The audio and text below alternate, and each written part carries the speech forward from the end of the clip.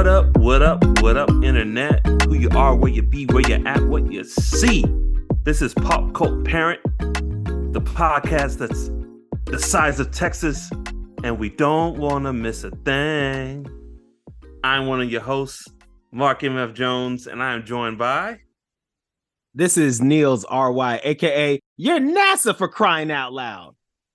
And if you haven't figured it out, we're going to be talking about, we're doing another go back. We've got some good feedback. Y'all like the Home Alone 2 episodes so much. So we're going to do another go back. And because there's been a lot of activity in the sky, a lot of things, flying around in the astrospheres, the spaces, we figured why not do a movie about said spaces, astropheres. I know I'm making those words up, but we're talking about... I'm glad you do. We're going to talk about dare I say, legendary movie Armageddon, directed by Michael Bay, that turned 25 years old this year. And Nels, we were talking, and just not a better time to talk about this movie. So let's get into it. You got a little history for us? Yes, I do, Mark Jones. Well, and look, this might be the first Michael Bay movie we've discussed here on Pop Cult Parent. I might be wrong, but I think this is the first Michael Bay movie we're going to discuss. And will not be buckle up, Pop Cult. It will not be the last. Buckle up. All right. So a little bit about Armageddon. This movie, like Mark shared, is directed by Michael Bay, produced by Jerry Bruckheimer. Like, you've seen those names. If you're a member of the Pop Cult, you've seen Michael Bay, you've seen Jerry Bruckheimer. You know when they come together, there's a lot of explosions. Anyways, just some more facts, y'all. The screenplay, one of the writers for the screenplay was J.J. Abrams. This movie made $553 million, and it was the highest grossing movie of 1998. That's 1998 had some heavy hitters, Mark Jones. That's the name. What we talking about? Saving Private Ryan came out in 1998. Godzilla came out in 1998. There's several more. I'm just giving you a sneak peek. But of course, it beat Deep Impact. Deep Impact. The other. Well, it wasn't an asteroid. It was a comet. But the other asteroid movie. Giant rock that was flying towards Earth. It beat that one. You might remember Deep Impact. Deep Impact had Morgan Freeman as the president. Oh, yes. That's the first time I ever saw a black president in the movie, I believe. I had a little retconning in my memory because I swore this movie had a black president. But I think I mixed up Morgan Freeman and then Keith David as the chairman of the Joint Chiefs of Staff. Mark, I had so look, you're not wrong. I had the exact same thought too. I was like, Morgan Freeman was a president. Keith David was the president. David was a president. Keith David as the president, much cooler movie. Significantly cooler. Significantly cooler. I mean, you want Keith David as your president. But you know what? If he's not going to be your president, have him be in charge of all the defenses in your country. Why not? We're the military. We got vision. Oh, God. Anyways. Can I just say, for a little history on that, apparently, I don't know if this is true, but I heard somewhere one of the writers, whoever the pitch for this movie. Oh, bro, I'm about to get into it. Oh, okay. Let me tell you more about the story. So there is a story about the making of Armageddon. Mm-hmm. And the theme of the story is Disney is petty as hell. Hell yes. I've said it once in Pop Cult. I've said it many a times. But the theme of the story is Disney is petty as hell. So let me tell you, this is the Niels R.Y. version of the making of Armageddon. There was a production staff member who heard the story of Deep Impact from one of the writers of Deep Impact. They told the head folks at Disney, and Disney was like, bet. They're going to add Bruce Willis and an all-star cast, including Billy Bob Thornton, Ben Affleck, Keith, MF and David, and had Michael Bay and Jerry Bruckheimer with J.J. Abrams come with the screenplay and had Aerosmith do the soundtrack, and they made a movie in 16 weeks.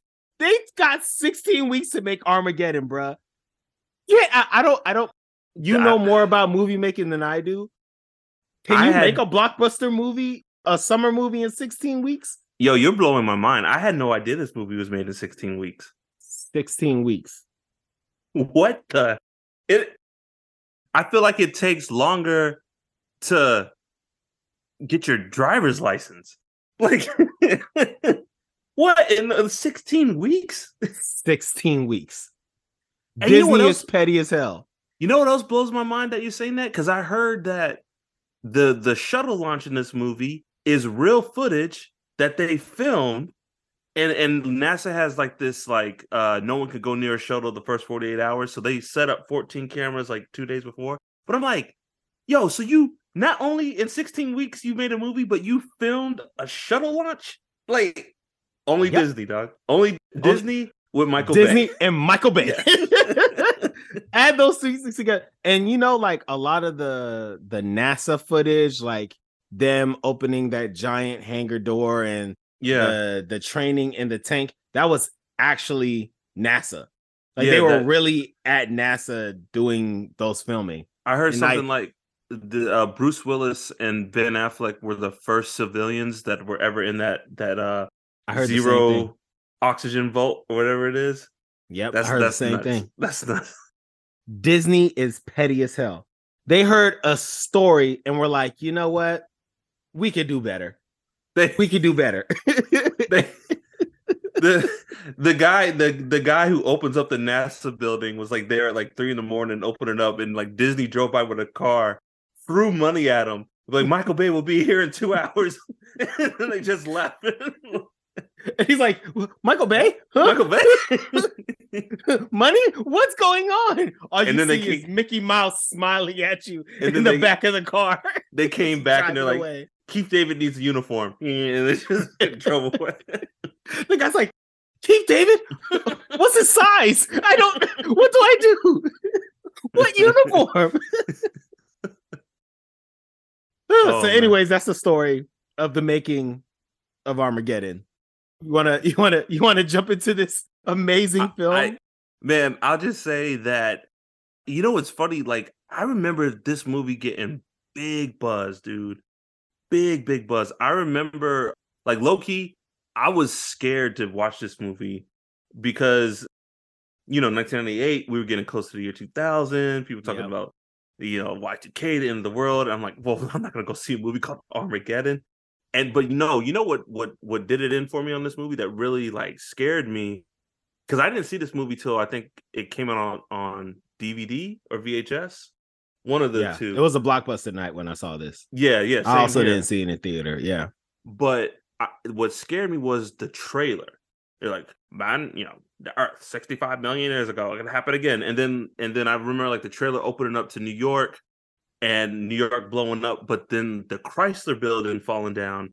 But seeing the people in that shot, you see the people falling down when the Chrysler. Yeah. And I just remember, that like not ruining me. I was like, no. Like, I don't want to see this movie. It's really funny that you say that, because I don't remember watching a trailer for Armageddon. Well, that's actually not true. It's not that I didn't watch a trailer. I did watch a trailer. It just so happened that trailer was called "I Don't Want to Miss a Thing" by Aerosmith, because I saw that music video many a times. I think was the box out then? Was that when the box was out? 98? Man, I don't know. I just know that song was everywhere. I guarantee you, spring 1999, Fort Worth, Texas. There was a wedding with someone named Kelly and Bradley, and that was their first dance song. I'm telling you, dog. It was like, they're like, all right, let's go. Kelly and Bradley Johnson. And I don't want to miss a thing. Like, I love you, Bradley. I'm telling you, that song was everywhere. Pop Cult, if you were at the wedding, please email us, popcultpairing@gmail.com. I gotta know. I gotta know if Mark Jones was right. I gotta know. I bet all the money in my pocket that there was at least, pick a city, there was at least 50 weddings where that was the first dance song. Yeah, I mean, look, I gotta say, I haven't been to any wedding where Aerosmith will be playing. But if I was to go to a wedding where Aerosmith, there is a capability of Aerosmith being played, I'm almost positive that scenario that you named would happen. Can we talk about Aerosmith for a second, Mark? Well, can I just say I know what you're talking about, but you won't say it. You're just like, what wedding where Aerosmith would be playing. Yeah, I've never been to a wedding. I've never been to a wedding where Aerosmith would be playing.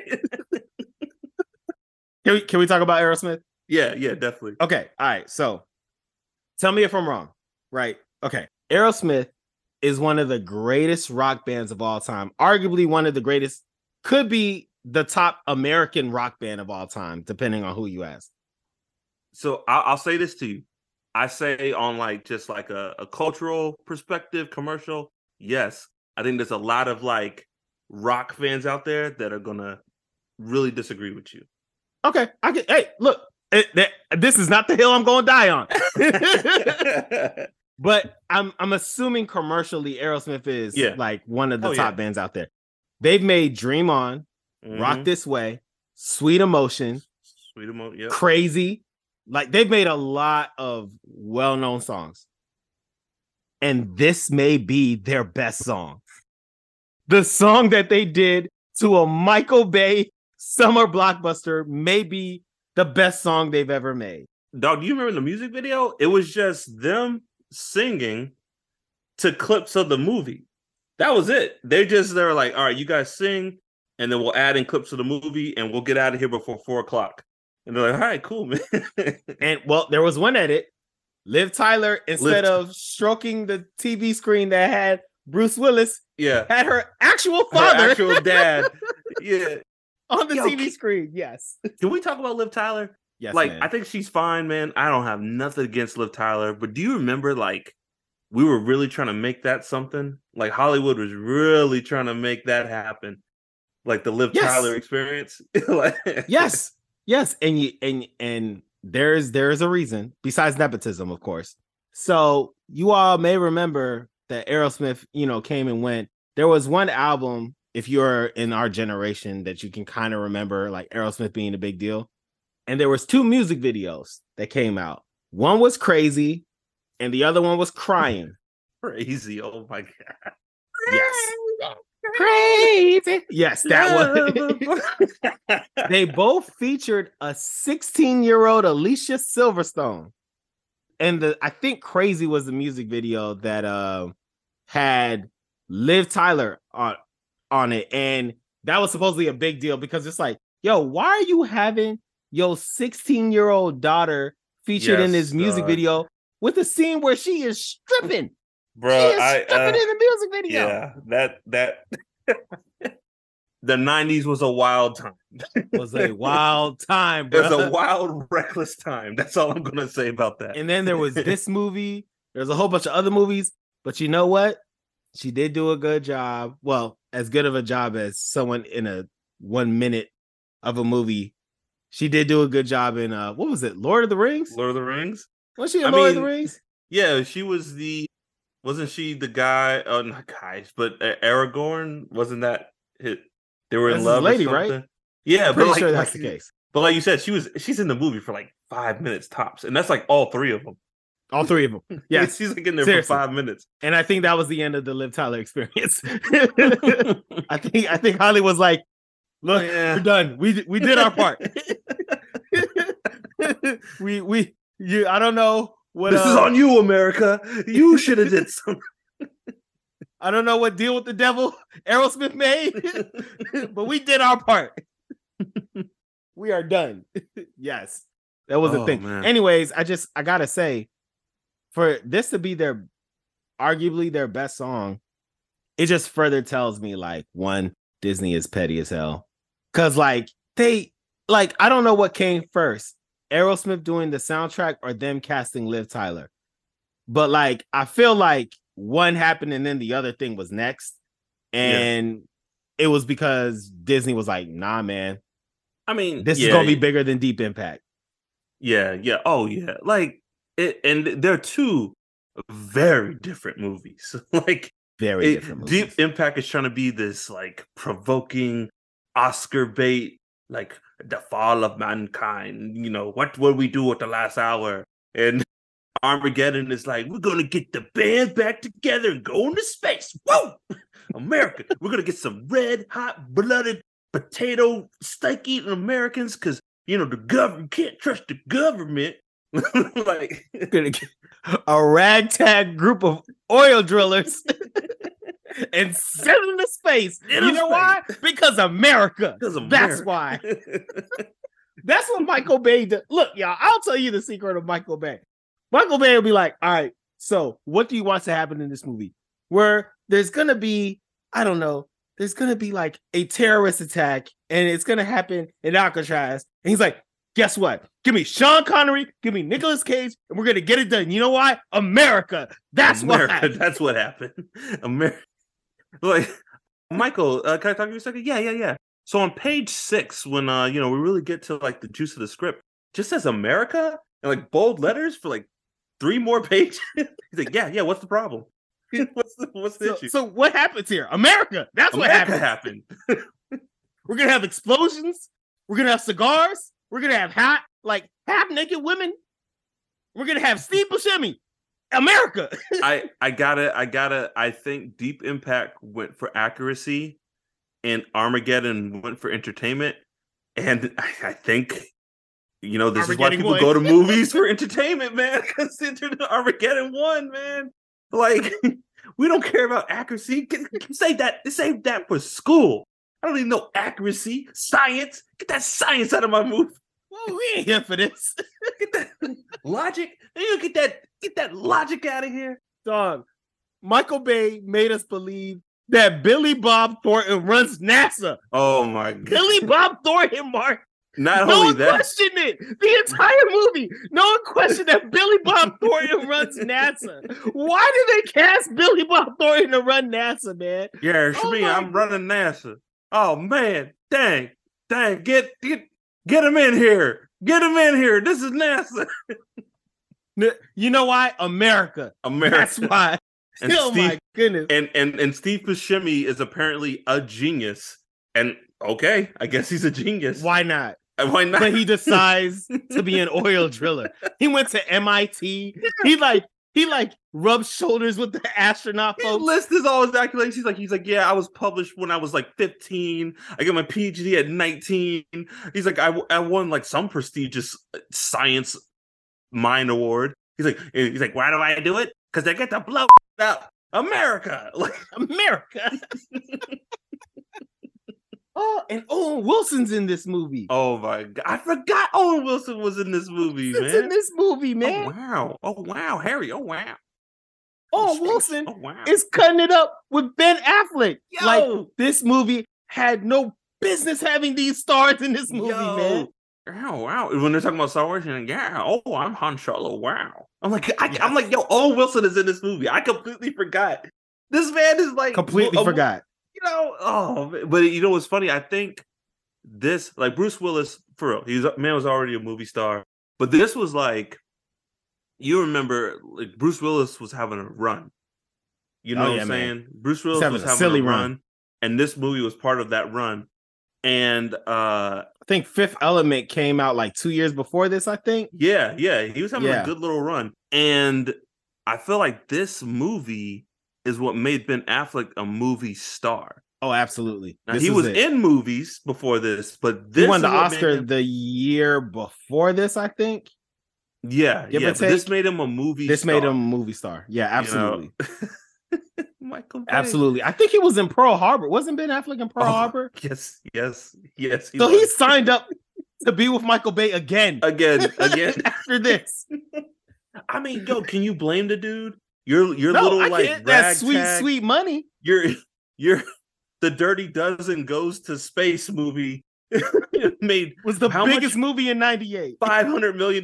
Yeah. What do you want to make, Michael? A movie about Pearl? You want to make a 4-hour movie about Pearl Harbor? Why not?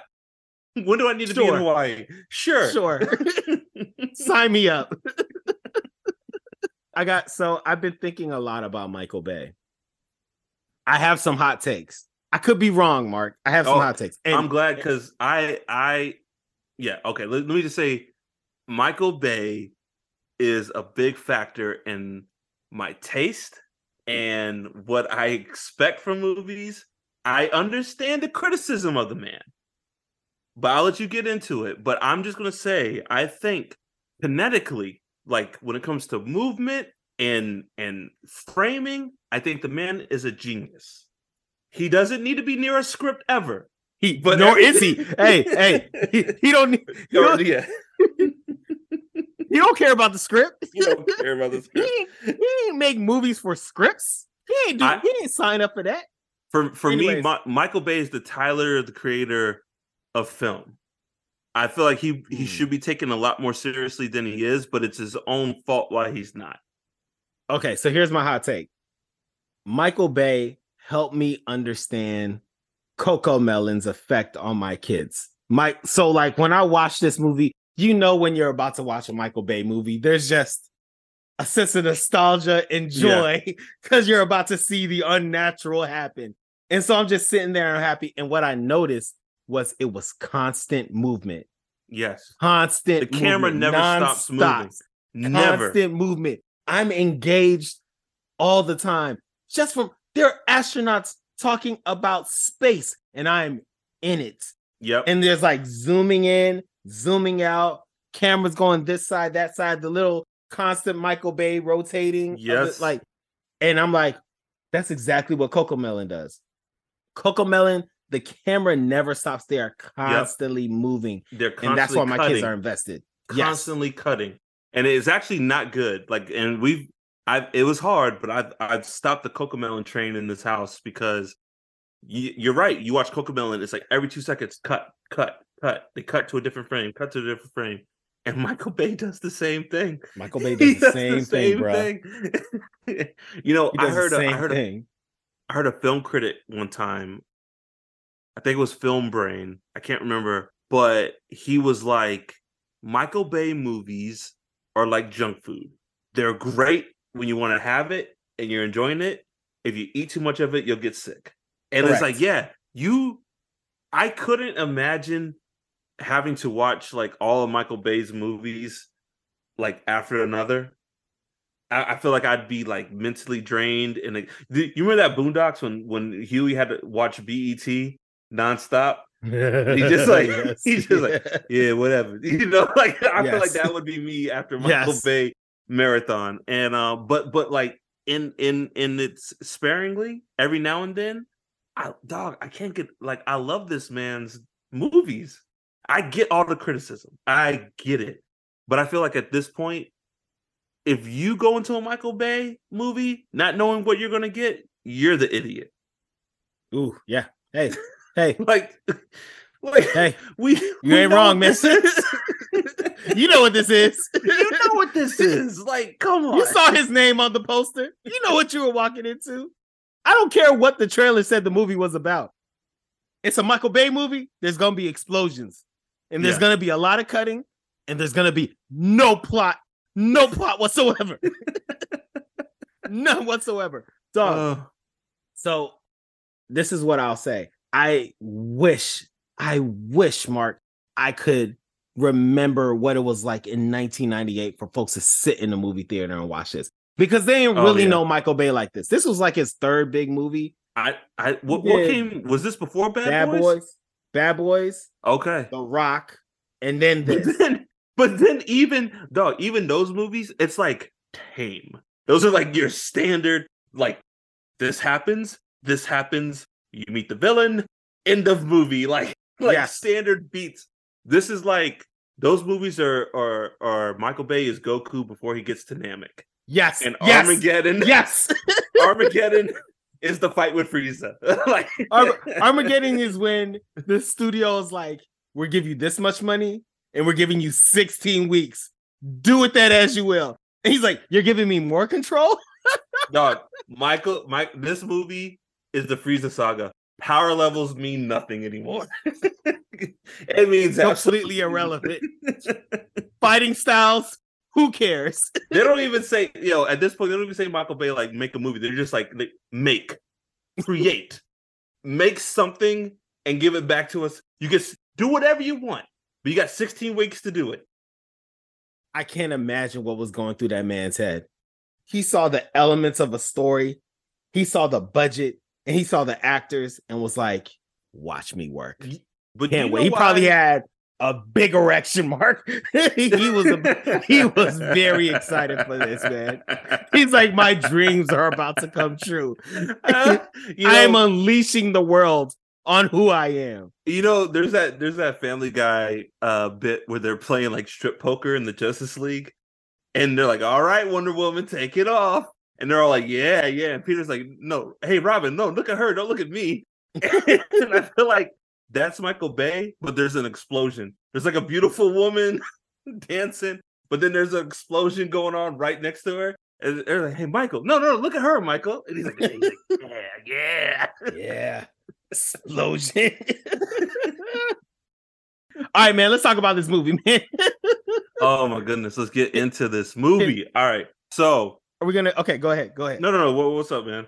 I was gonna try to attempt to like explain the plot and like go through it, but no, go ahead. Go ahead. I turned it to you, brother. I was just gonna get into it. Oh, okay. Yes, so the plot of this movie is there is an asteroid headed to Earth. The size of Texas. It is the size of Texas. It's what we call a global killer, Mr. President. Nothing will survive, not even bacteria. And then, I love it. The president's like, by God. He actually like says it in the movie. He actually says, my God. But basically, there's an asteroid headed to Earth, and NASA sees it, and they're like, we got to find a way to get rid of this asteroid. And the only way to do it is to drill into the asteroid, drop a nuke, detonate it, and the two pieces will miss Earth.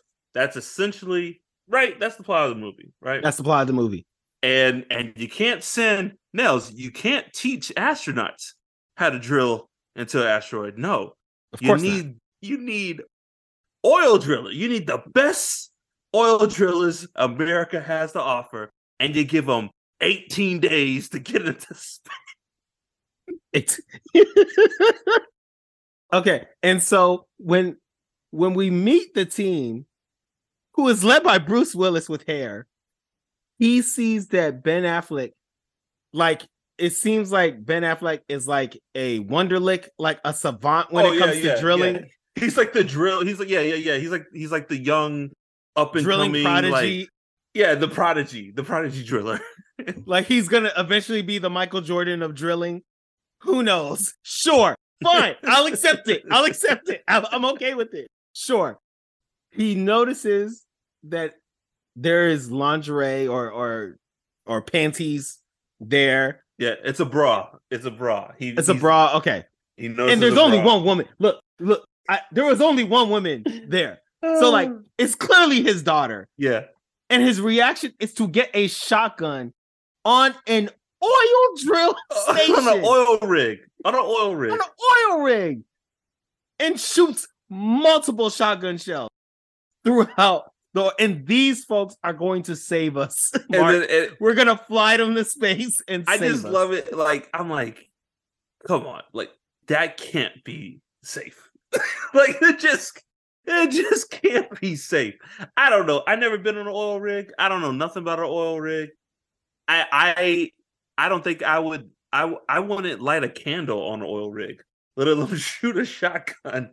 But this is a very, and this is Michael Bay. This is a very interesting, and I'll give J.J. Abrams credit. This is a very interesting way to meet the squad, right? Yes. He's like, because he basically runs through everyone. He's Michael Clark Duncan. He's like, get out of here, Bear. You don't want none of this. By the way, I don't know, man. I was a little triggered. Bruce Willis, a shotgun in the face of Michael Clark Duncan. He felt way too comfortable putting that shotgun in his face. Get out the way, Bear. But to be fair, I don't think a shotgun to the face of Michael Clark Duncan would have done anything. It's gonna take more than that. It's gonna take more than that, boss. Take more than that. You're gonna hit that Debo. What you gonna do with that? Besides making me mad. It's gonna take more of that, boss. You're gonna sit in the corner, start crying. Sparks come out of nowhere. People who had cancer all their lives just magically goes away. Now, Mr. Jangles. Why did we do all this? We should have just said Michael Clark Duncan by himself. Him and Mr. Jangles in space. Yes. Hold on, Mr. Jangles. We're gonna blow this asteroid. He just rocking in the spaceship, slowly weeping. Next thing you know, the asteroid just turns into a bunch of butterflies and sparks. Billy Bob Thornton's telling, he's like, "Come on, John Cornbread, blow up hit the nuke." We don't need a nuke up here, boss. That nuke can't hurt nobody, boss. And I can't blow it up. For some reason, Billy the Kid's on the spaceship. Woo! Woo! And then the best part, they gotta give Mr. Jangles a little spacesuit. A little space suit.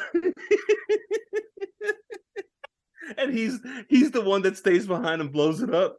You the man, Mr. Jangles. You the man. I love you, Mr. Jangles. It's Liv Tyler touching the screen, but it's Mr. Jangles. Yes. So Bruce Willis is chasing Ben Affleck. He's like, you shouldn't have slept with my daughter, and Liv Tyler's like, Harry. She's doing the calling him by his first name. Mm-hmm. Like, you raised me by roughnecks, Harry, and I fell in love with one. So what do you want to do about it? Blah blah blah. And I do. There is a joke here that I thought was really funny, where Liv Tyler's like, the first time when I got my period, Steve Buscemi showed me how to use tampons, and then Bruce Willis looks at Steve Buscemi and he's like, whoa. He's like, I told her how to use it. That word is important. He's like, I told her how to use it. Because you know what? I believe that Steve Buscemi showed her. Yeah. His little creepy self. He's full on creep in this movie, dog. He's a big creep. The 90s, there's a bunch of like potential underage jokes in this movie. And with Steve Buscemi in the 90s, we're like, comedy. Funny. Yes. Knee statutory slapper. rape. Yes.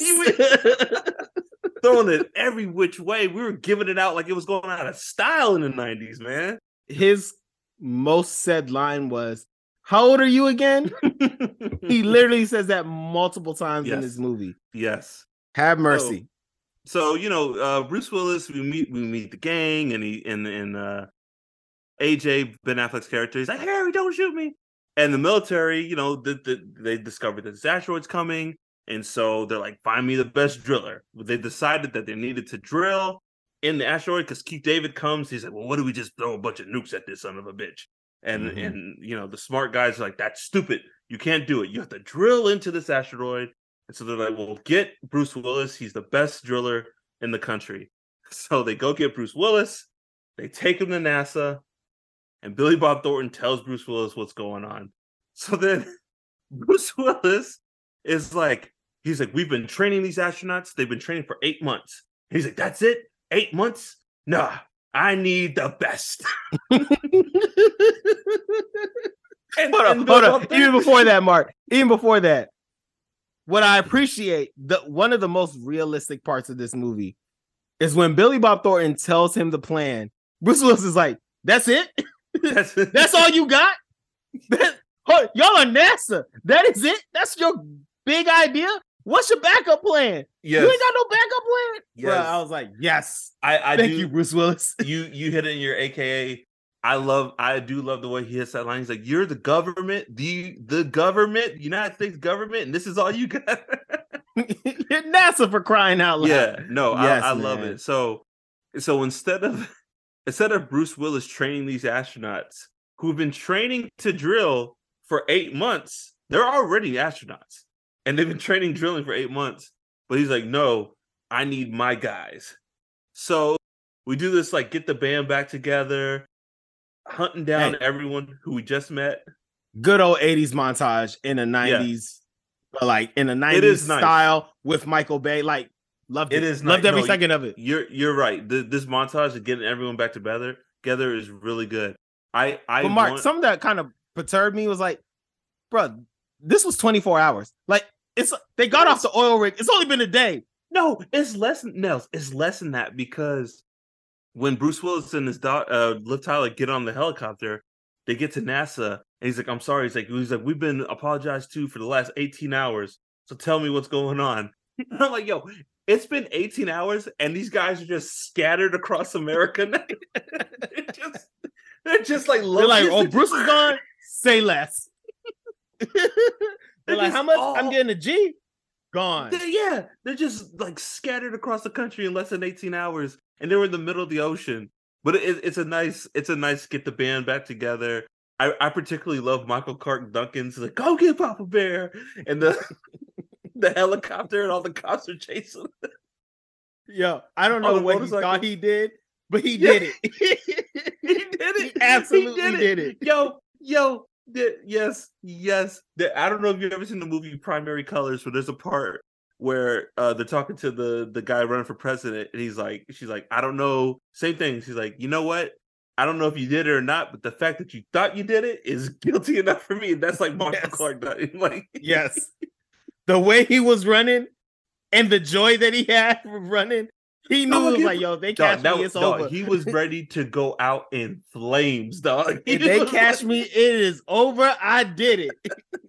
Yes.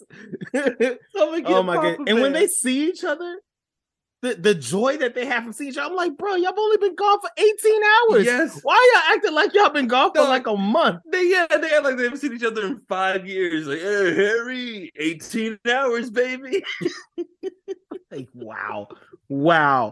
Oh my goodness. So at this point, Bruce tells them. Yeah, he breaks it down. Tells them the situation. Owen Wilson like, wow. Wow. He's like, this is hero stuff. I'm in, guys. I'm in, and everyone's like, oh my God, well, yeah, we're with you, Harry, we're with you, Bruce Willis. But I really appreciate Steve Buscemi stressing like, let's get hazard pay. And I really love these, like, when they have the list of demands. I'm like, yeah, you never see that in these movies. You never see like, okay, if we succeed, this is the list of demands. And I love it. I was like, this is a good scene. Owen Wilson has like 56 parking tickets. Yes. It's a very acceptable list. Can we be honest? Like, oh yeah, very commendable. I would have asked for a lot more and a lot different stuff. Oh, I would have asked. They were like, oh, and we don't want to pay taxes, bruh. I'm saving the world. I want $1 trillion. I want a country. I want I want a country. I want a country. I don't even care what country. I want a country. You figure it out. You figure out what country, but I want it. Yes, yes.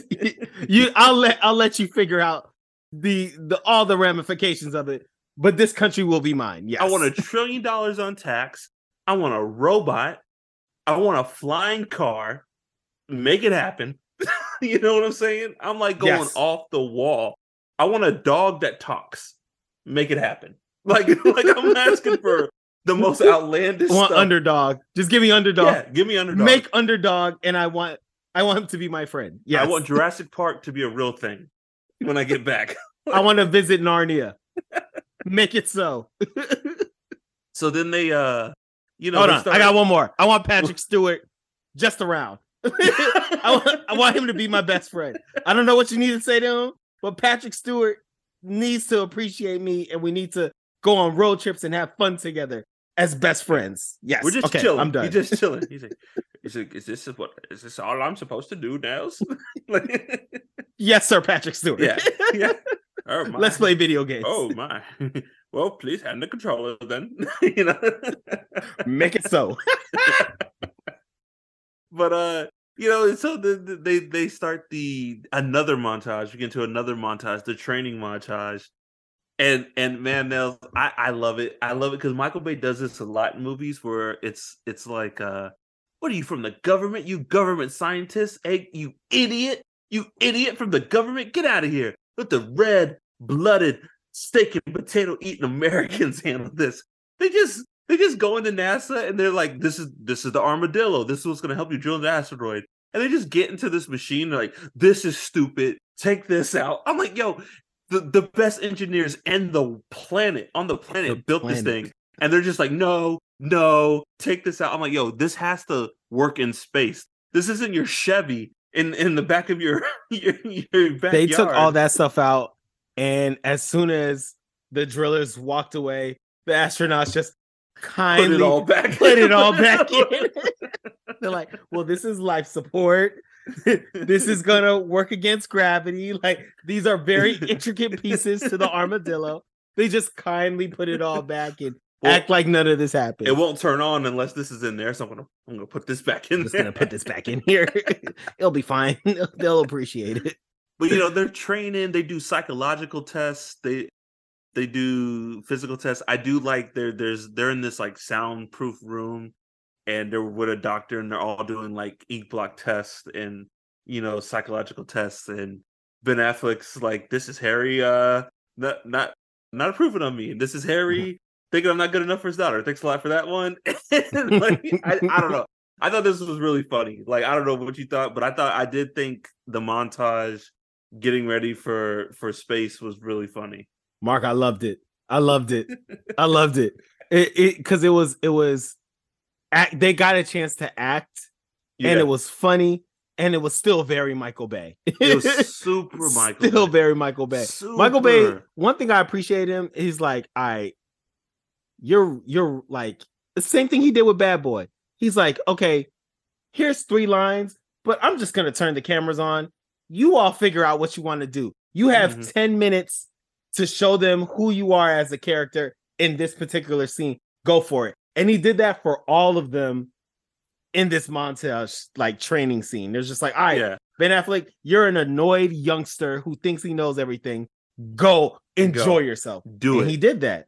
Owen Wilson, he did that. I'm sure Owen Wilson, none of those lines were in the script. He was just like, go crazy, Owen. He's like, oh, Star Wars. He did it. Well, JJ was like, hey, mention Star Wars. Like, yeah, it's like Star Wars. Oh, wow. But, and then so they're getting to the end, and the doctor's like, he's like, this guy's crazy. This guy's schizophrenic, blah, blah, blah, blah, blah, blah. And Billy Bob's like, can they make it into space? He's like, that's all I care. Doc, can it go into space? Dude didn't answer that question. He never refused to answer that question. He's like, you don't even want to know my answer. Hell no, they can't go into space. I love the line. He's like, 2 of these guys tested for tranquilizers. And Bruce Willis is like, and he's like, well, that's not so bad. And then the guy's like, he's like, they're horse sedatives.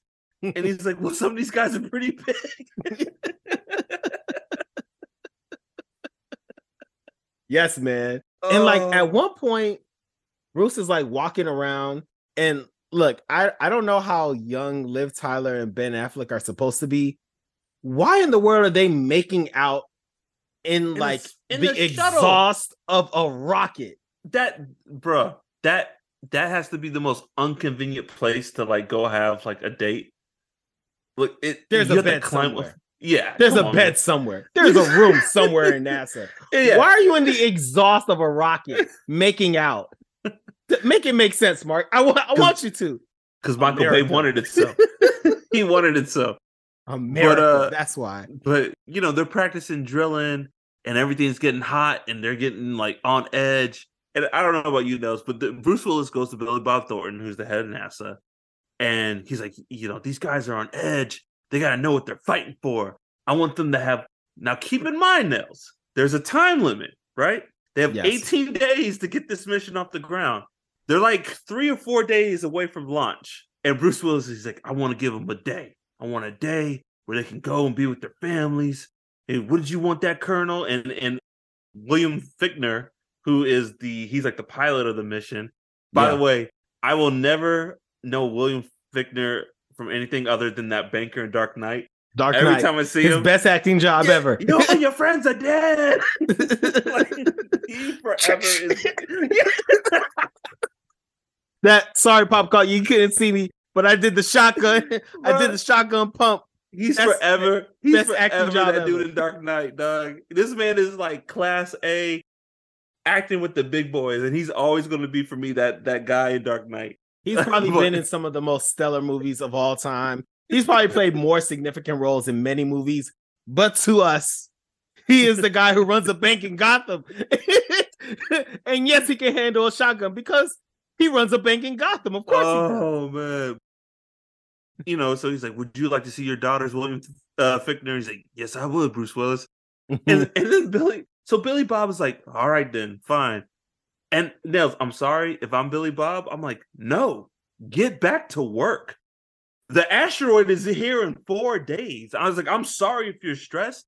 Get the hell back in there and start drilling. Like, Because here's the thing. If you like, this is a national security risk. Y'all could leave and get hit by a bus, and then who's gonna go into space? No.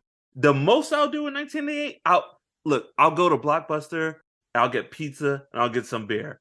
There Hell it is. no, y'all aren't leaving. There it is. Hell no, you're not leaving this base. Are you kidding me? This is what I'll do. I was like, all right, that entire hangar right there, I'm gonna fill it with a whole bunch of alcohol, a whole bunch of Pizza Hut pizza. This is 98, Mark. So Pizza Hut pizza. Supreme. Yes.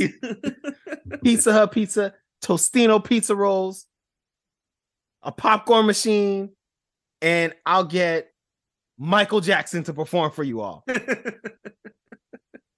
You all shut up. You have a fun night and get your butt back to work. Yeah. That's what I'll do. Because I'm the U.S. government. At the most, because you're NASA, you're in Florida, we will go on a supervised trip to a strip club. At the absolute most. At the most. Absolute most. And because it's a Michael Bay movie, we need to have a strip club scene. Because what is Michael Bay without strippers? I'm like, are you kidding me, Bruce Willis? I'm sleeping in your room tonight watching you. You're not leaving. I'm like, the fate of the planet. Yeah, are you rest kidding? On your ability to drill. And so they let him go, and of course it's a disaster. Steve Buscemi and I think the big Wilson. dude Max, they get arrested at a strip club, and then there's the famous animal cracker scene that was parried everywhere with Liv Tyler and Ben Affleck. Yep. But so they knock around and oh man, we got arrested. But they get everyone back together and they're going into space. And it's not a big thing, Nels, but they're going to space, and everyone's in their astronaut's uniform, and everyone who's not in an astronaut uniform is decked out in sterile, where shoes are covered, they got gloves on. I know where you're going with this. I know exactly where you're going with this. And then Liv Tyler's just there, just there in a dress. And I'm like, look, man, I don't know nothing about NASA, but I'm pretty sure that's not allowed. I'm pretty sure you can't just be there. So everyone is in sterile outfits. Yo, decked out. Liv Tyler is just gloves. gallivanting with no protection at all. Just gallivanting, saying bye, Dad. Bye, Ben. Why are you allowed in here? I don't get it, man. I'm pretty sure. You couldn't say bye 50 yards away from the rocket? Yeah, you couldn't before they shoot up and go into the sterilized rocket. But white privilege. That's why. Her character's name is White Privilege, and it shows up throughout. Why is she allowed in all these rooms? I know she's privilege. in a bunch of rooms. She doesn't need to be this whole movie at all. But they strap up and before this even happens, because the U.S. government, apparently we're the only ones who know about this comet right now, because we missed it, but the guy in the beginning that found the comet in the beginning is this old guy that finds the comet, and he hits his wife with the same energy that Sonny's sister's husband had in Godfather. He's like, get the now clean it up. Yeah. He's got the same energy as that guy.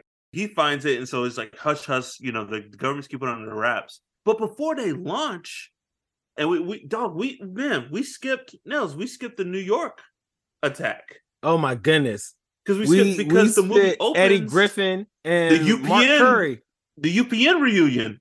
Yes, Eddie Griffin and Mark Curry. Because New York in the beginning is hit by all these asteroids, and that's how we learned about the larger one, because all the pre-asteroid shrapnel is hitting Earth and it's causing damage, and no one talks about it.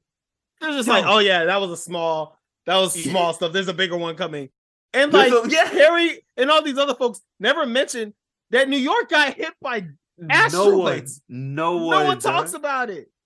Dog. It's almost as if it wasn't in the movie, and Michael Bay's like, we need a little je ne sais quoi. How do you say explosions in a major metropolitan area? Dude, that's what will make this movie. Mwah. There's an actual line where Billy Bob, he's like, Keith David's like, he's like, we need to know will this happen again? What about New York? And Billy Bob Thornton, it says something along the lines of like, he's like, oh, those are nothing. They're the size of basketballs or station wagons. They don't matter. I'm like, yeah, well, it blew up Grand Central Station in the Chrysler Building. I think it matters a little bit. just a smidget. Like at some point, and I'm skipping ahead a little bit.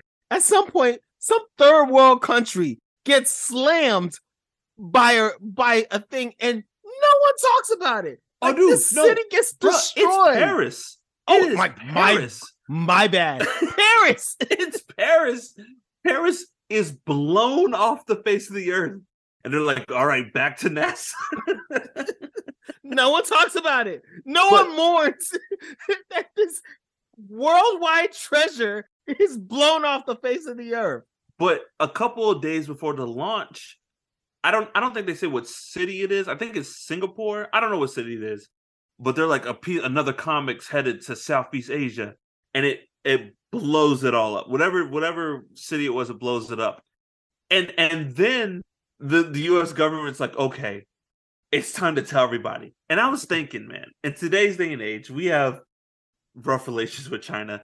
Nails, could you imagine if we knew about a life-ending comet coming to Earth and we just said nothing, and then all these countries' cities are destroyed? Let's say the mission is successful. After that, everyone's going to war with the United States. Facts. Everyone's going to war with the United States after this is over. They're like, it'll probably go something like Harry and the oil drillers of whatever place you all are from. Thank you for your service. You and your families are spared. Please leave the United States immediately. Everyone else, we coming for that ass. We coming for that ass. Yes. Because then, let's just say it's Singapore. I don't know if it's Singapore, but let's just say it's Singapore. Singapore is blown off the face of the earth.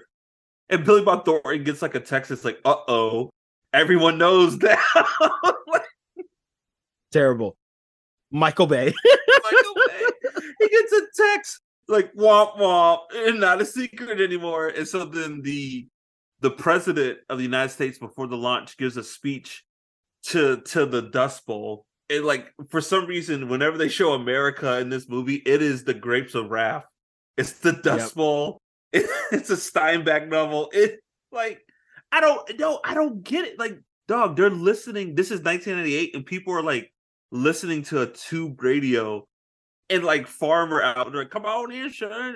Look, 98 was 25 years ago. Maybe that's the case, Mark. Maybe I don't know. Maybe that's what 25 years ago was a while. But yo, I could be wrong. In my line, anytime they cut to America in this movie, it looks like the Dust Bowl. Yes. It's like a bunch of kids next to a farm, or look. Michael Bay is an equal opportunist stereotyper. You know what I'm saying? Like, he's an equal opportunist prejudice guy. Like, he's like, okay, America, Dust Bowl. Some random country in South Asia, mosque. Mosque. In East Asia, this is a little tiny market where they're grilling street food. Like, it's just stereotype. We don't get a subtitles like somewhere in the Southeast Asia. Like, like I don't have time to figure out the logistics of who these people are. Who cares? America's got an asteroid to destroy. You know, they launch. You know, they're in space, and here's where the nails. I want to say after this launch, I just remember. I'm gonna move ahead a little bit, right? But I remember after watching this movie, feeling exhausted because after this launch, the movie holds you hostage, and you're not able to breathe until the end of this movie. Bruh, it does not stop. It doesn't stop for a second. He turns it to 10 and lets it ride. You can't catch a breath, bruh. I remember being genuinely tired. The times they go away from the space stuff, it's showing the planet getting destroyed. Or it's showing a mutiny happening in NASA. Like there is no holds barred. It turns to the Hunt of Red October. Yeah. In the middle of NASA. Like, bro, it doesn't stop, bro. Oh my goodness. And so, oh man, so they have this plan, right? And I don't know. I'm not a scientist, but I feel like it's a good plan. They're going to link with the Russian space station. They're going to refuel, and then they're going to pass the moon on one side as the comet is passing the other side, and then they're going to use their thrusters and slingshot around the moon, and use the lunar gravity to catch up to the back of the comet. I don't know. Seems legit to me. I'm not a scientist. So they sounds about right. They get to the Russian space station that's run by Peter Stormare, and dog, he is just one big in Russia joke for the rest of this movie, dog. 1998. 1998. He is just one big in Russia spaceship flies you. Like, I hate to admit that I loved it. I hate to admit it. I hate to admit it, but you know what? Sign me up. He's great because he's a class act. You know, he's a good actor. Here's the most Michael Bay thing about this movie is he turned them filling up gas at a station into a no holds barred, like escape a fire explosion scene. Can we talk about the whole space station scene? Please. So we're getting to the space station and they're like, Billy Bob Thornton's like, Peter Stormare has been up there for like 18 months. 18 months. He's kind of crazy. And he's like, hello, NASA, welcome to space station. Block, block, block. You know, he's just a Russian stereotype.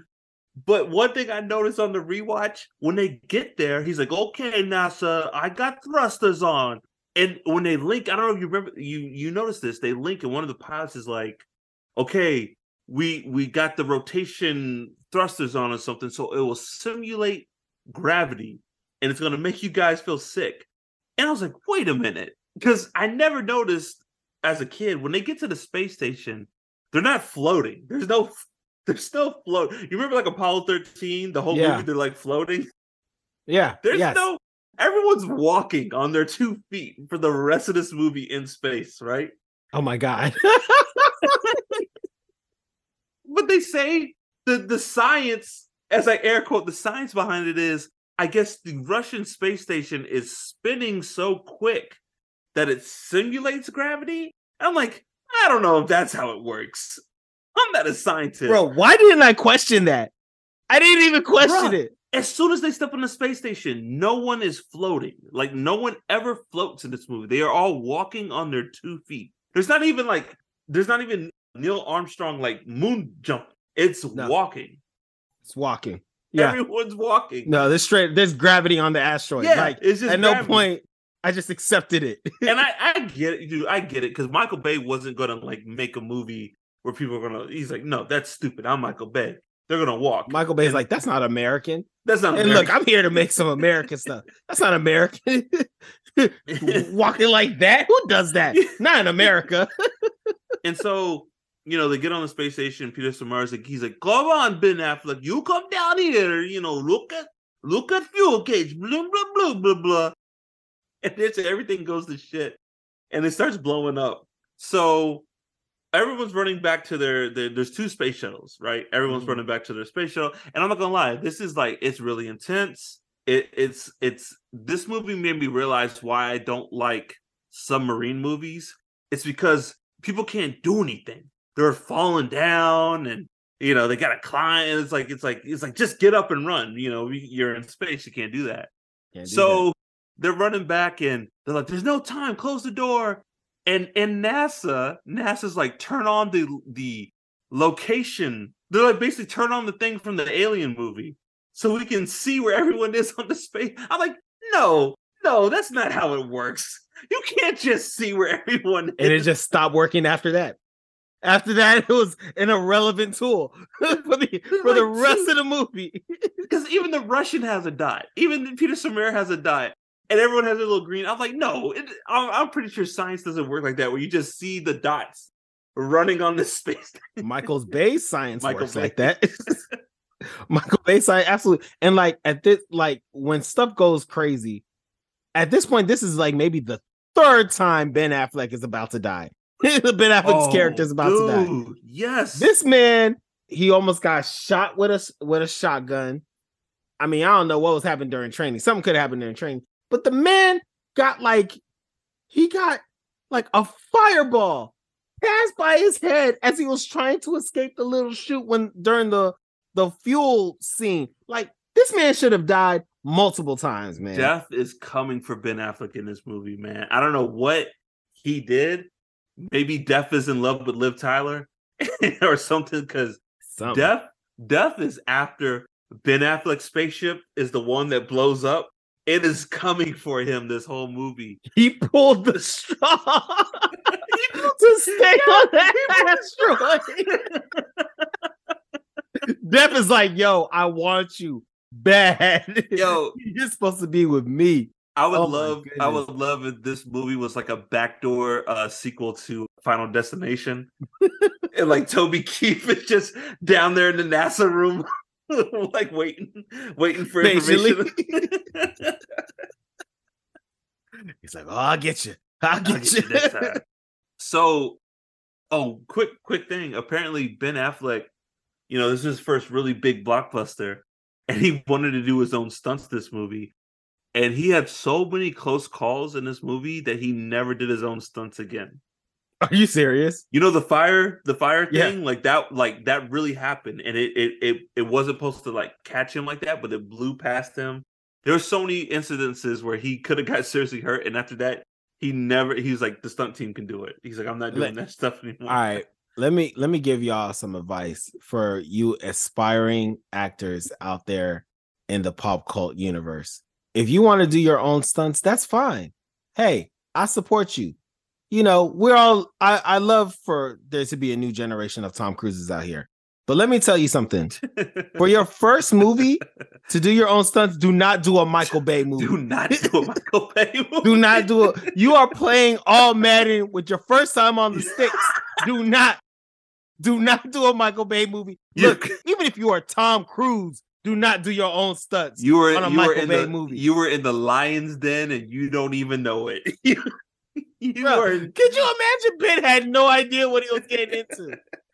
He's like, how do people do this? I was like, bruh, I would never do my own stunts either. He is traumatized. I bet it's something as simple as like, Ben, you're just going to jump from this route to the other. He's like, all right, holler at Dylan. That's what Dylan gets paid for. I ain't doing it. You might have some random explosion come out. Yeah. You might be a helicopter flying for no apparent reason because you like helicopters. I'm not doing it. I'm not. Holler at Dylan. I'm not doing it. Ben, we just need you to light this cigarette in the scene. All right, Dylan, man, Dylan. It's just a little flame. No, I've heard little flame before. There was a fireball that shit past my head. Nope. Don't trust you. Don't trust them. And holler at Dylan. And so, which I'm not gonna lie, the Russian space station blowing up was really intense. Like, I remember as a kid, I'm like, how are they gonna get out of there? And like we said, this movie doesn't give you a second to breathe, right?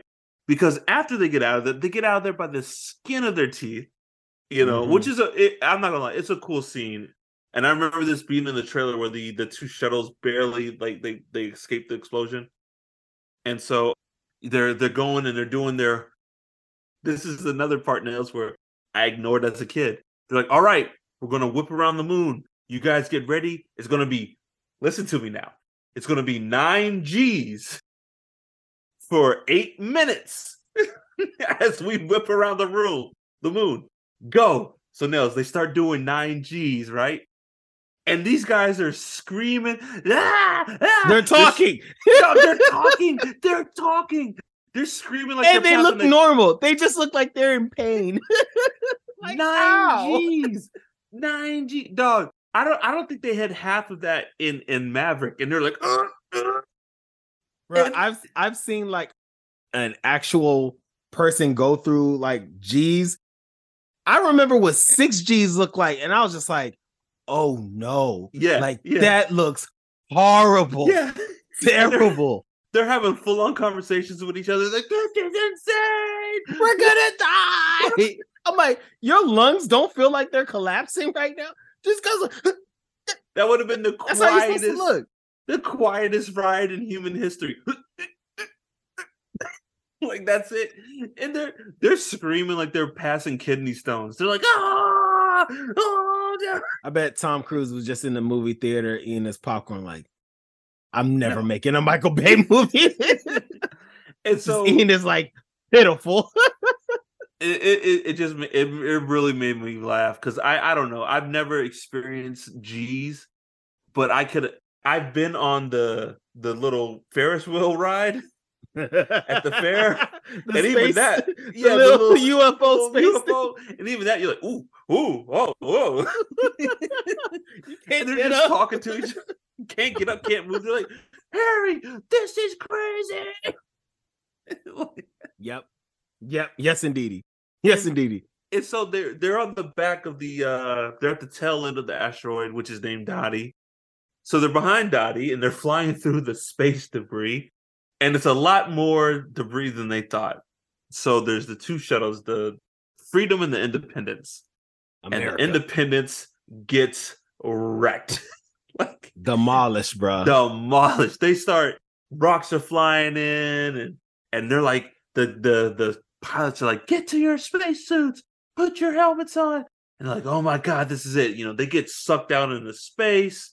Owen Wilson gets his like face smashed in by rocks. It's really multiple pellets smashing his face, and he can't get his helmet on. So he's like struggling to get his helmet on, and all these rock pellets are flying in his face. What a horrible way to die! You know what's funny? Terrible way to die. It's not funny, but fun fact: Ben Affleck filming this movie smashed open his helmet because there was a problem with the oxygen feed, and he wasn't getting oxygen. So in real life, he almost died a few times. In real life, he almost died. Death was coming. In real life. So in real life, the actor Ben Affleck. I'm no longer. Dylan, get in you get in the suit. Get in the suit, Dylan. Never going back to that death trap. Dog, can you imagine that?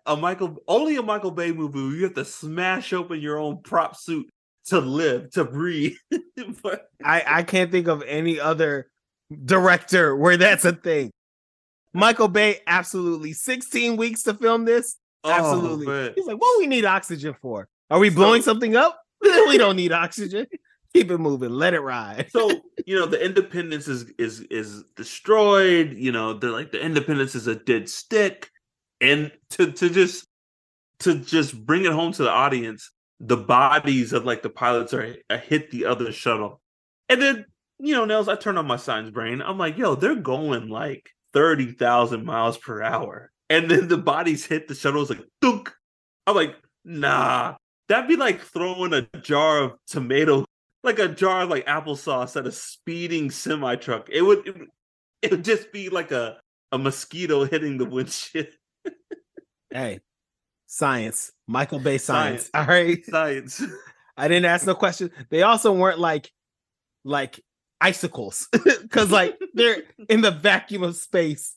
They're not frozen, like none of that. They're just bodies.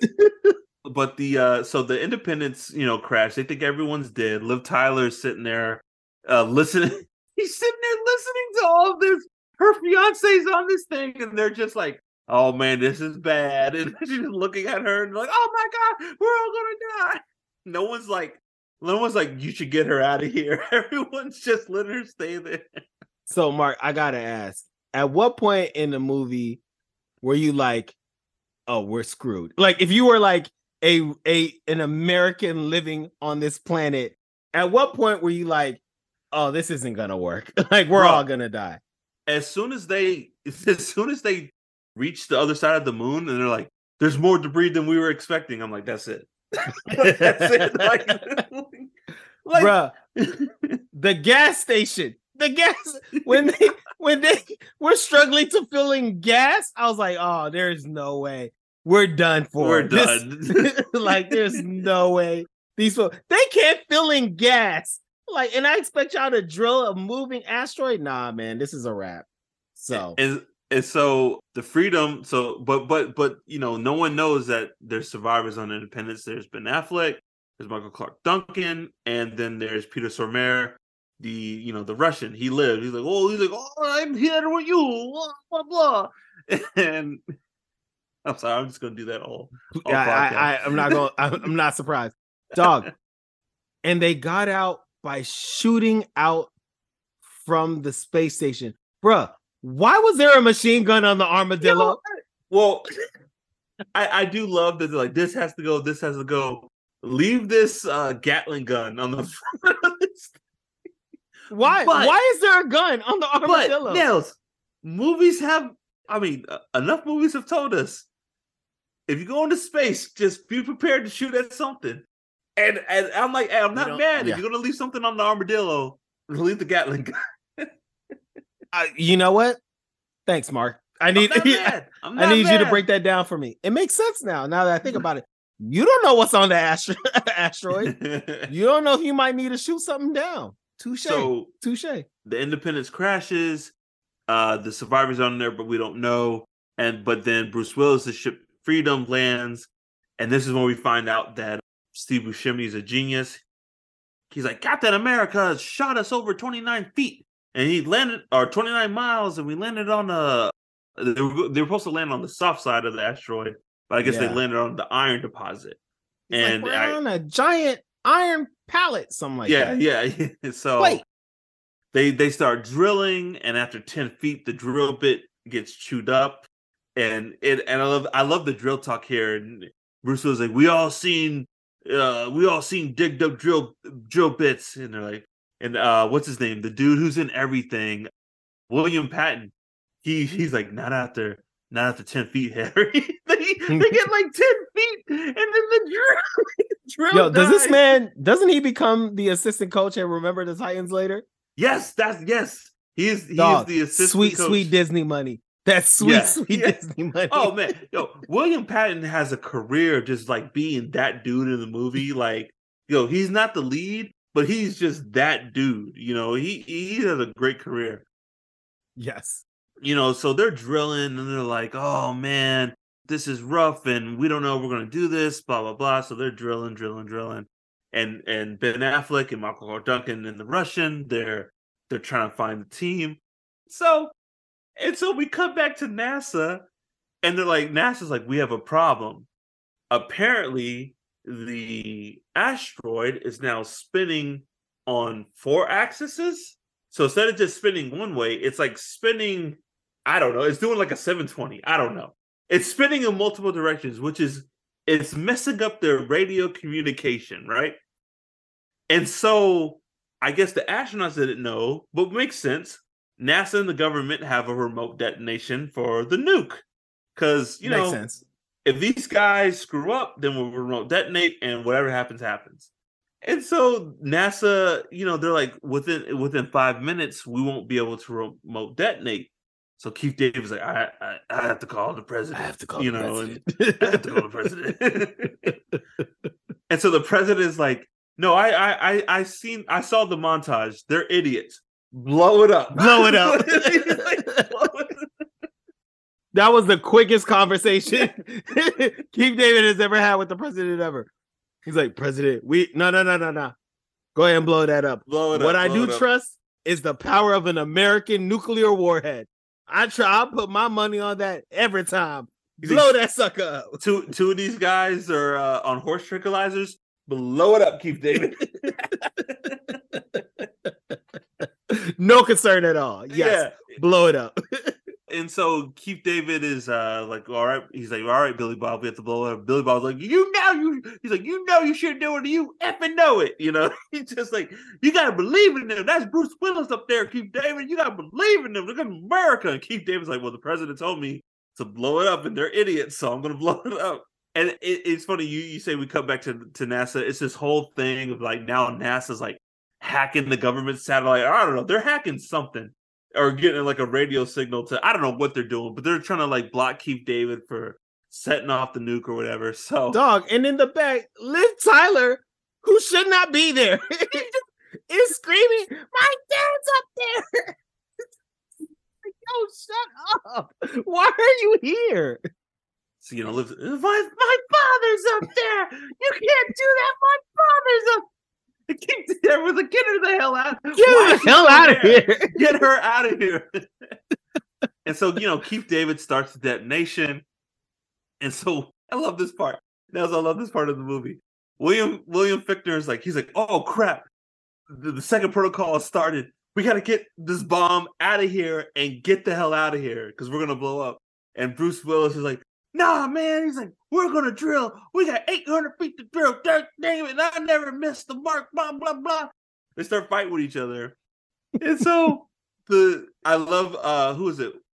Will Patton. He's like, Harry, the countdown on the 9-foot nuclear warhead.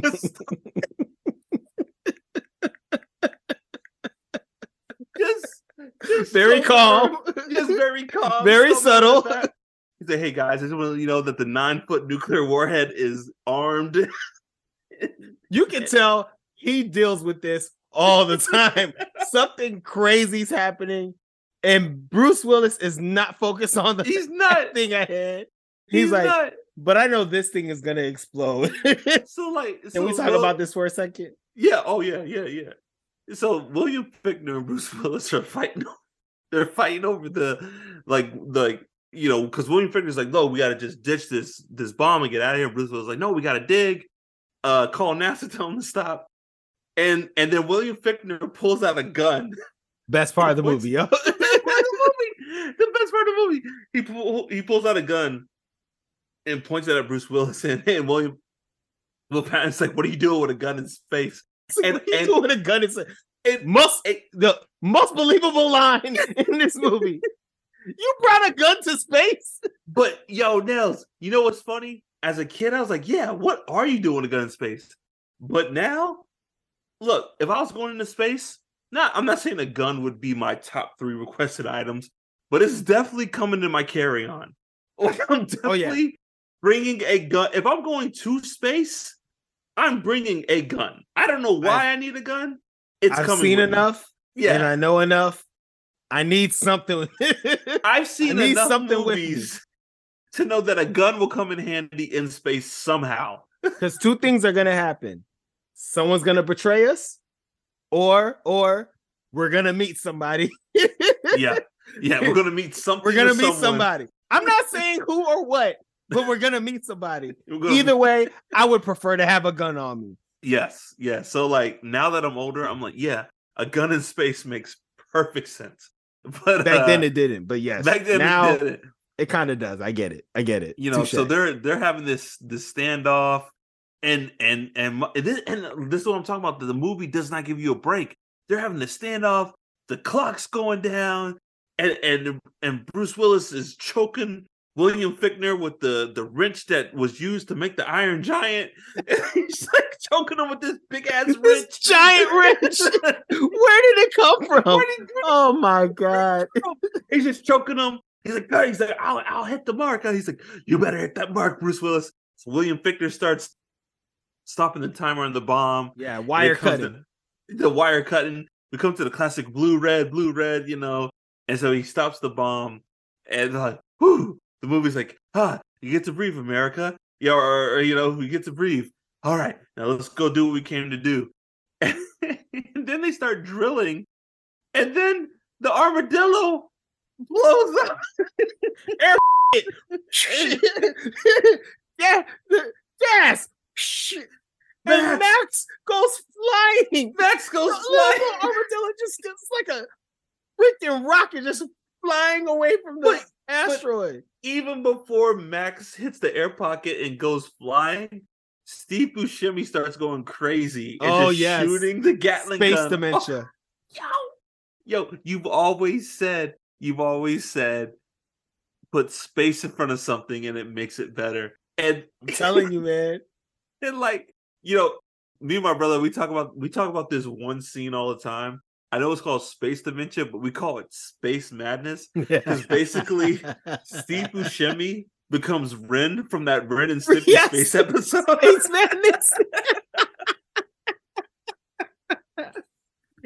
gets space madness and he just starts shooting his gun everywhere. Good job, Jones Brothers. Yes. That's exactly what happened. That's exactly what happened. Shooting this Gatling gun everywhere, and they're like, "Oh, get Steve Buscemi, he's crazy." And then while they're doing that, they hit the air pocket, and Max, who's one of the crew members in Armadillo, he gets blown into space and he dies. So now they have no Armadillo. You know, they only got like, I don't know, 150 feet, whatever. And they're just like, and you quickly go back to Liv Tyler crying. And then back to the asteroid. And keep David like, I told you, stupid sons of man. Hey, can we go back to Keith David real quick? He handled the traitor, like them being traitors, very well and very patient. It makes me wonder, this is a black man who is a general. He probably has dealt with this many a times. Bruh. Many a time. I've never been in this situation, and I hope I never am in this situation. I feel like, realistically, if Billy Bob Thornton did what he did, he would have been shot in the head in that room right then and there. Like, you were messing with national security. He's relieved of duty permanently. You were permanently relieved of duty. Like, you're lucky if you get out of this without being shot in the head, right? You know, America. So Max dies. White privilege saved them. There's no more armadillos. They didn't hit the mark, and all hope is lost. But then they just hear in the radio, Harry. Oh, it's Ben Affleck and the boys. They made it. The Independence made it. 26 miles on a random asteroid with jagged rocks, no clear road. Bro, we forgot how they had to do a cannon jump. Yes. Armadillo. Yes. Bro, they were flying in space. The Russian dude had to climb out of the Armadillo, break the engine that was like completely frosted over, hit the thrusters, fly the Armadillo back to the asteroid while the Russian was holding on with the metal cord, flapping all over the place. And then they finally land and continue to drive on. Like, what? That was in an in-between scene while all this other stuff was happening. And I will give Michael Bay this. A scene that, like, I don't know if it's because I'm a parent now, that really hits me is when the Armadillo, like, you know, is destroyed, and Harry, Bruce Willis, you know, he's like, NASA, prepare the world for the bad news. And then it cuts and it just shows all, like, over America, and everyone's, the streets are empty. It's in the ground. There's I think they're in, like, Ireland, and there's a preacher with this congregation just, like, walking out. And there's one where there's a dad with his son. His son has binoculars looking in the sky, and the dad's just like, and I was just like, man, like, could you imagine just, this is it. The government has told you the world is going to end within, like, the next, like, 3 hours. It's like, what do you do? Maybe what do you do? In the real world, I would be sad. But in a Michael Bay world, I'm like, nah, he's just setting this up. He's just setting this up. Something's going to happen. Setting us up. Optimus is going to come flying around the corner and save us. So, yeah. But, you know, he's like, NASA, we failed. And then, you know, we hear Ben Affleck and the boys, we're here, Harry. He's like, and I'm not gonna lie, man, it's a good scene where, because there's this running joke where Ben Affleck and Bruce Willis are like, I just want to hear 5 words from you. It's like, you know, and they kind of go over the number, they go under the number, it's whatever. But Ben Affleck shows up, he's like, I got 5 words for you, boy. He's like, damn, I was gonna tell you, come on, man. You know, he's like mad hype, like, let's get this reel going. So they're like, yeah, let's do it. And I'm not gonna lie, it's a good feel-good moment. If you're watching this movie, you're like, yeah, I got hype. You know, they start drilling again, and it gets to the part where it's like, oh, this is how Max died.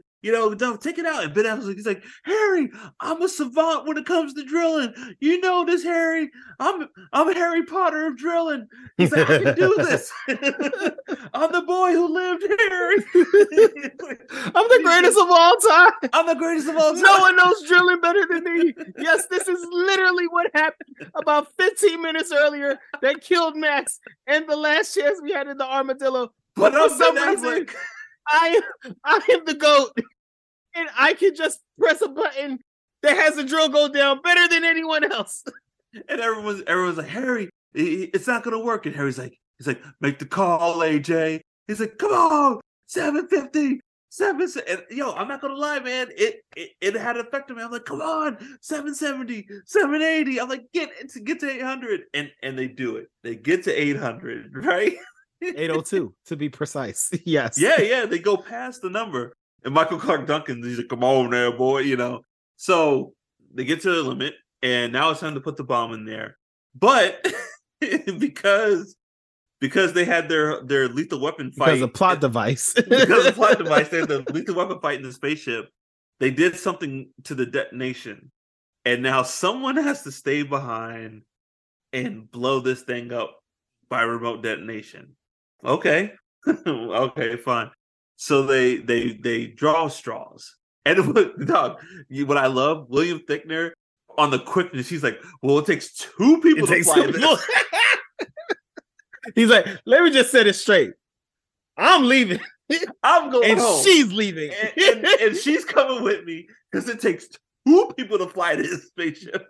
I really don't need any of y'all. Y'all did what you're supposed to do. But y'all can come with us. But one of y'all gotta stay here. Yeah, I love it. Like, so do they really need 2 people? Who knows? Yeah, no. But he made sure he's like, hey, I'm leaving, and she's leaving. It was a classic. Like, he's like, it takes 2 of us to fly this thing, and she looked at him, and he was just like, he just nodded. It takes 2 of us, 2 of us, right? And she's like, yeah, 2. It was like, it's like one of those situations where like men were getting on the boat. The lifeboats in the Titanic, even though they're like women and children first. Yes. This is my child. I'm all she's got. I'm all she's got. Baby, like, I don't know you. Oh my God. Yes, man. Lower it down. So they draw straws, which is also intense. It's like, you know what's funny? They got like 15 minutes to make all this come together, and they're like, all right, let's stick around. We'll draw straws. And even the drawing straws in a Michael Bay movie isn't. I mean, because it was Michael Bay. Draw straws. Camera zooms in. Each finger that pulls out, straw, zoom out. And then zoom into the straw. Zoom out to the face. Zoom into the next hand. Zoom out from the hand. Like, it's over and over again. And yeah. Coco. Oh man! So AJ gets the short straw. AJ being Mark, Ben Affleck. Mark. Can we just? How bad do you think Michael Bay wanted Michael Clark Duncan to get the short straw? I mean, it was 1998, but I'm surprised the only brother that Michael Clark Duncan made it. And as a kid, I was that like, was a studio decision. Yeah. I do not believe that was a Michael Bay decision. Disney was like, no, Owen Wilson's gonna die. Yeah, you can't have Bear die with rock pellets coming to his face. You got to get that to Owen Wilson. And Michael Bay's like, fine, okay, whatever. But like, I will say this, I know we got to get towards the end of the movie, but I'll just say, I wonder if they would have batted an eye if Michael Clark Duncan got the short straw, because like this became a thing when do you think Bruce Willis would have took out Michael Clark Duncan's air supply and kicked him back in? The or character, just done that for AJ? The character, I think the character definitely. I don't think Harry, the character, was going to let anyone. It didn't matter who it was. I don't think the character Harry was going to let anyone blow up that bomb but him. That's my read. You said Bruce Willis. Yeah, of course, Bruce Willis. Bruce Willis ain't dying for none of that. But. Bruce was like, I'm Bruce Willis. Oh, man. I'm Bruce Willis. I made Die Hard. I made Die Hard. But But yeah, that's my read. I don't think the character Harry's gonna let anyone die. This is his crew. It's his team, man. He can't let them. You go down with the ship. You know what I'm saying? And this whole time that all this is going on, Steve Buscemi has been duct taped to into a chair. Space madness. Because he has space madness, and that's what you do when people have space madness. You duct tape them. Duct tape them to a chair. Yep, very logical. Makes sense. So they draw the straws, and Ben Affleck draws the short straw. It's all sad, and Bruce Willis is like, I'll walk him down. So they walk him down, and AJ's like, tell Liv Tyler that I love her. And I forgot what he says, but Bruce Willis is like, tell her yourself. And he unhooks his oxygen, pushes him back, rips off his space patch, and gives it to Ben Affleck. Give this to Billy Bob Thornton, closes the hatch. And Nails, I'm not going to lie, man. I've seen this movie maybe 8 times. Every time, Mark. Every time gets a tear out of me. Ben Affleck's like, I love you, Harry. No, Harry. It in the same. He's like, thing, I love you like a son. I love you like a son. He's like, now you take care of my daughter. Oh, man. He's like, I love you, Harry. And the same thing, the same energy was brought in Guardians of the Galaxy 2. Chris Pratt and like, dude, I don't know what it is. It's like these guys crying to their father figures. I mean, take that to my therapist. I don't know. I don't know what that says about me. But nah, bro, it got me. It got me I don't know how many times I've seen Armageddon or just this scene in particular, but bruh, still got me. Yes. I was like, oh, his dad, this is his daddy. Harry, I love you. I love you, Harry. No. He's like, I love you too. You take care of my daughter. And then the speech, the unwarranted speech he makes to Liv Tyler. How does Liv Tyler have all that access to NASA's technology? They just leave her in the room. Well, I love even before they get to the speech, he sends Ben Affleck up in the airlock, and Ben Affleck gets back to the spaceship, and Will Patton's there, and he's like, crazy son of a bitch. Just because he knows Bruce Willis. Yep. So they with the same monotone emotion. Yeah. This man kept it tight and precise the entire movie. The whole movie, dog. One tone. I love it. But yeah, so Bruce Willis, he gets into the armadillo and he's talking to Liv Tyler, and he's like, baby girl, I told you I was gonna come home, but I can't keep that promise. And she's like, oh. She starts calling him Daddy. She starts calling him Harry. She's like, Daddy, I said I didn't want to be like you, but I want to be just like you. And I'm just like, oh, God, Michael Bay. Like, got your ass.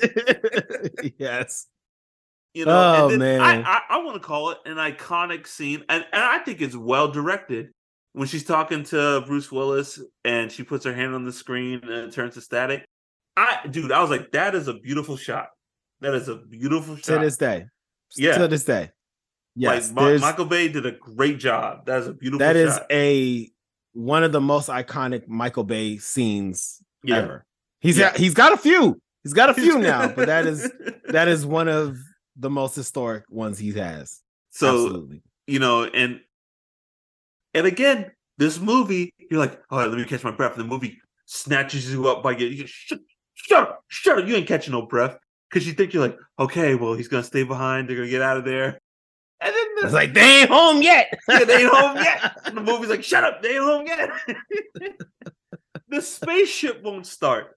It won't start. It just won't. It's just like, dog. They literally turned the ignition key on this spaceship, and it's like the time machine with Michael J. Fox. Like, yes, man. It's the same joke. It's literally the same joke. It's like, and then Peter Stormare, he gets his Russian wrench. He's like, in Russia, we hit spaceship with wrench so we can go home, and he just starts whacking the shit out of this delicate engine equipment, and then the space. This is NASA technology, Mark.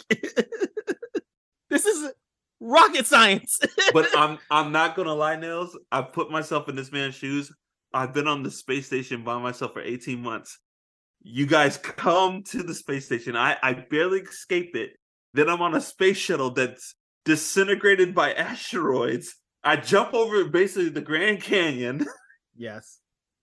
All this is true. I help you drill a hole in the ground, and then I pick straws to stay and blow this asteroid up. I'm going home.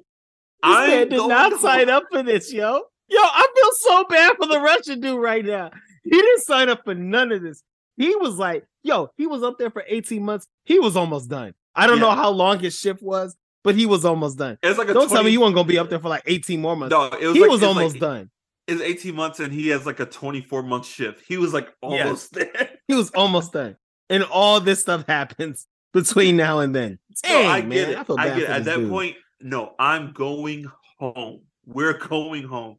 So he hits the space shuttle and everything comes on. He's like, good in Russia. Do we go home? And so they get out of there. You're like, oh, good. Okay, the movie's over. Nope. Cut to Bruce Willis on the surface of this asteroid, and he's got the detonator, and you're like, all he literally has to do is push a button. But no, the asteroid. Not in a Michael Bay world. This asteroid that's literally a character in this movie. It's like a monster in this movie. It's like, no, Bruce Willis, you can't. Like, it just starts growling and exploding. Like it's literally a monster fight scene. It's literally a monster fight Bruce scene. versus the asteroid. He like drops the detonator. He's like, oh no. Keep in mind, we got like 20 minutes to blow this thing up before it's too late. And he's like, oh, I can't get it. Oh, I'm dropping down. And the space shuttle's looking, they're like, come on, Bruce Willis, come on. Like, blow it up. To William Fichtner's credit, he's like, if he doesn't do it, we're going to turn around and do it ourselves. So he was willing to crash the shuttle into the, I was like, hey, man. Bro, he almost did it too. Yeah. He almost did it. Like the entire crew had to tell him, nah, he got it. He got it. Don't worry. He got it. And so Bruce Willis finally gets the detonator and he's like, I love you, Liv Tyler. And has a flash, like his life flashes before his eyes, all this like, moments of Liv Tyler growing up. And it blows up. He did it. They did it. The team did it. Bruh. And of course they come back. They're all heroes. Liv Tyler again. Everybody is dressed in some like heavy duty. Like we don't know if these folks have radioactive asteroid poison on them. Rock. No one should touch these people. Everyone's in like at least for 24 hours. Yeah, everyone's in all this gear. There's fire trucks, and Liv Tyler's just like running out there with her dress, just running. She's like, I don't care, just running. Ben Affleck could have space COVID for all you know. Easily could. At least a death wish. Something's going on with him. And then the movie just ends with a wedding. Now, Mark, can I say something? Okay. Yes. And then I want to talk about the wedding because I have hot takes. Before we get to the wedding. So they land and I do love the line Will Patton, he's like, look, the asteroid's dead. It would really suck to die right now. He's like, we won. It would really suck if we didn't land this thing. So, like, please land this thing. So they land it, everyone's there. And they're like, oh, way to go, America, America.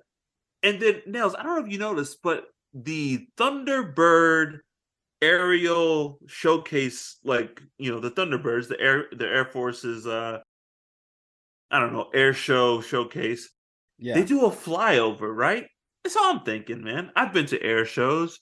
I'm like, so does NASA have the Thunderbirds on standby in case the world doesn't blow? Like, I'm like, so these Thunderbird pilots are just waiting to celebrate if this thing goes well?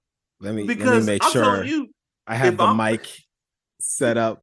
If Mark, I'm a Thunderbird the answer pilot, is no, Mark. The answer is Michael Bay. Michael Bay. There are several helicopters flying throughout this movie. They're just for flying. No apparent reason. They're just flying, dog. Just flying. Michael Bay is the answer. You know what that means, dog? That's essentially being like a Harlem Globetrotter and they're like, "Hey, if this asteroid doesn't hit the Earth, then we want you to play a basketball game." So what? I'm gonna be on standby. I'm the Thunderbird pilot on standby before the world's destroyed. Hell in Michael no. Bay's world, you're damn right. That's what your job yeah. is. You better sit there and wait. Yo, I just, man, it just makes me laugh. It looked great, but it just, the Michael Bay logic in this movie is just so funny to me. It's funny to me. Let's talk about this wedding. So the wedding, it was adorable. They had pictures of the astronauts who passed away, including Harry. Yeah. And like folks were celebrating. It was lovey-dovey. That's not really what I want to talk about. Mark, they're like in their early 20s, right? Mm-hmm. Like, you know, they're probably not even 25. Like they're young, right? Yeah. When do you think they got a divorce? Yo. Do you even think? Do you like? Did the marriage even last a year? Like, did it get annulled? Dude, like there's children involved because the guilt of Harry's death made them try to work it out. Mm-hmm. I'm giving it a 6 years marriage, 2 children. Okay, that's a lot more than I gave them. I was like, y'all lasted 2 months. Yeah. Ben Affleck is a world hero. He is a world hero. He is the youngest and the best looking out of everyone else who came back on the planet. And he is not even 25 yet. Oh, yeah. Yeah. They lasted. I didn't even think about that. I did. Oh, Wilson passed away. It's just him. And he is a world hero. He's the youngest. That marriage didn't last till the fall, bruh. He's the youngest famous person on the planet. But you know, dog, you know who came out this smelling like roses? Papa Bear. Big Bear came out of this the champ, because I'm telling you, that man got into movies. He was on Oprah. He was on Montel Williams. Bear is in the press boxes at the Super Bowl. Michael Clark Duncan posts this movie. His character is living that life. Yo, he's living that He life. got keys to a couple cities. Keys to a couple cities. At the Source Awards. He's in music videos. He's doing Gatorade commercials. Yes. Yes. He's doing Gatorade commercials. Yes. He's living a good life after this. Great life. I want to be like him. He might have his own signature Nike shoe. Mess around. Guaranteed. Easily got his own shoe. The Bear. Get the Bear by Reebok. Get you some Bears by Reebok. Oh man. So yeah, I don't think they made it, bro. I say all that to say, I don't think they made it. And like Harry's last wish, like, take care of my dog. I'm like, you telling this 20-something young man who probably ain't really been around other women because he's been living a life on an oil rig, and one woman that's there, of course he's gonna fall in love with her. He's gonna stay in love with her. Come on, bro. This man is a world hero. And it's not that I don't think it could work. I don't think Ben Affleck's character in this movie's gonna make it work. Like, no diss to Liv Tyler, but he's getting it from all world. Places. The world. There are billions of people on the world. And he's in his early 20s. You all may not remember your early 20s, but just think back and think about your maturity level. Best case scenario, they get a divorce, they reconnect in their mid-30s. That's the best case scenario. Okay. And he's had to do a lot of grind. He had to get everything out of his system. Yeah. And they come back for the kids. They come back for the kids. Cool. I'm with it.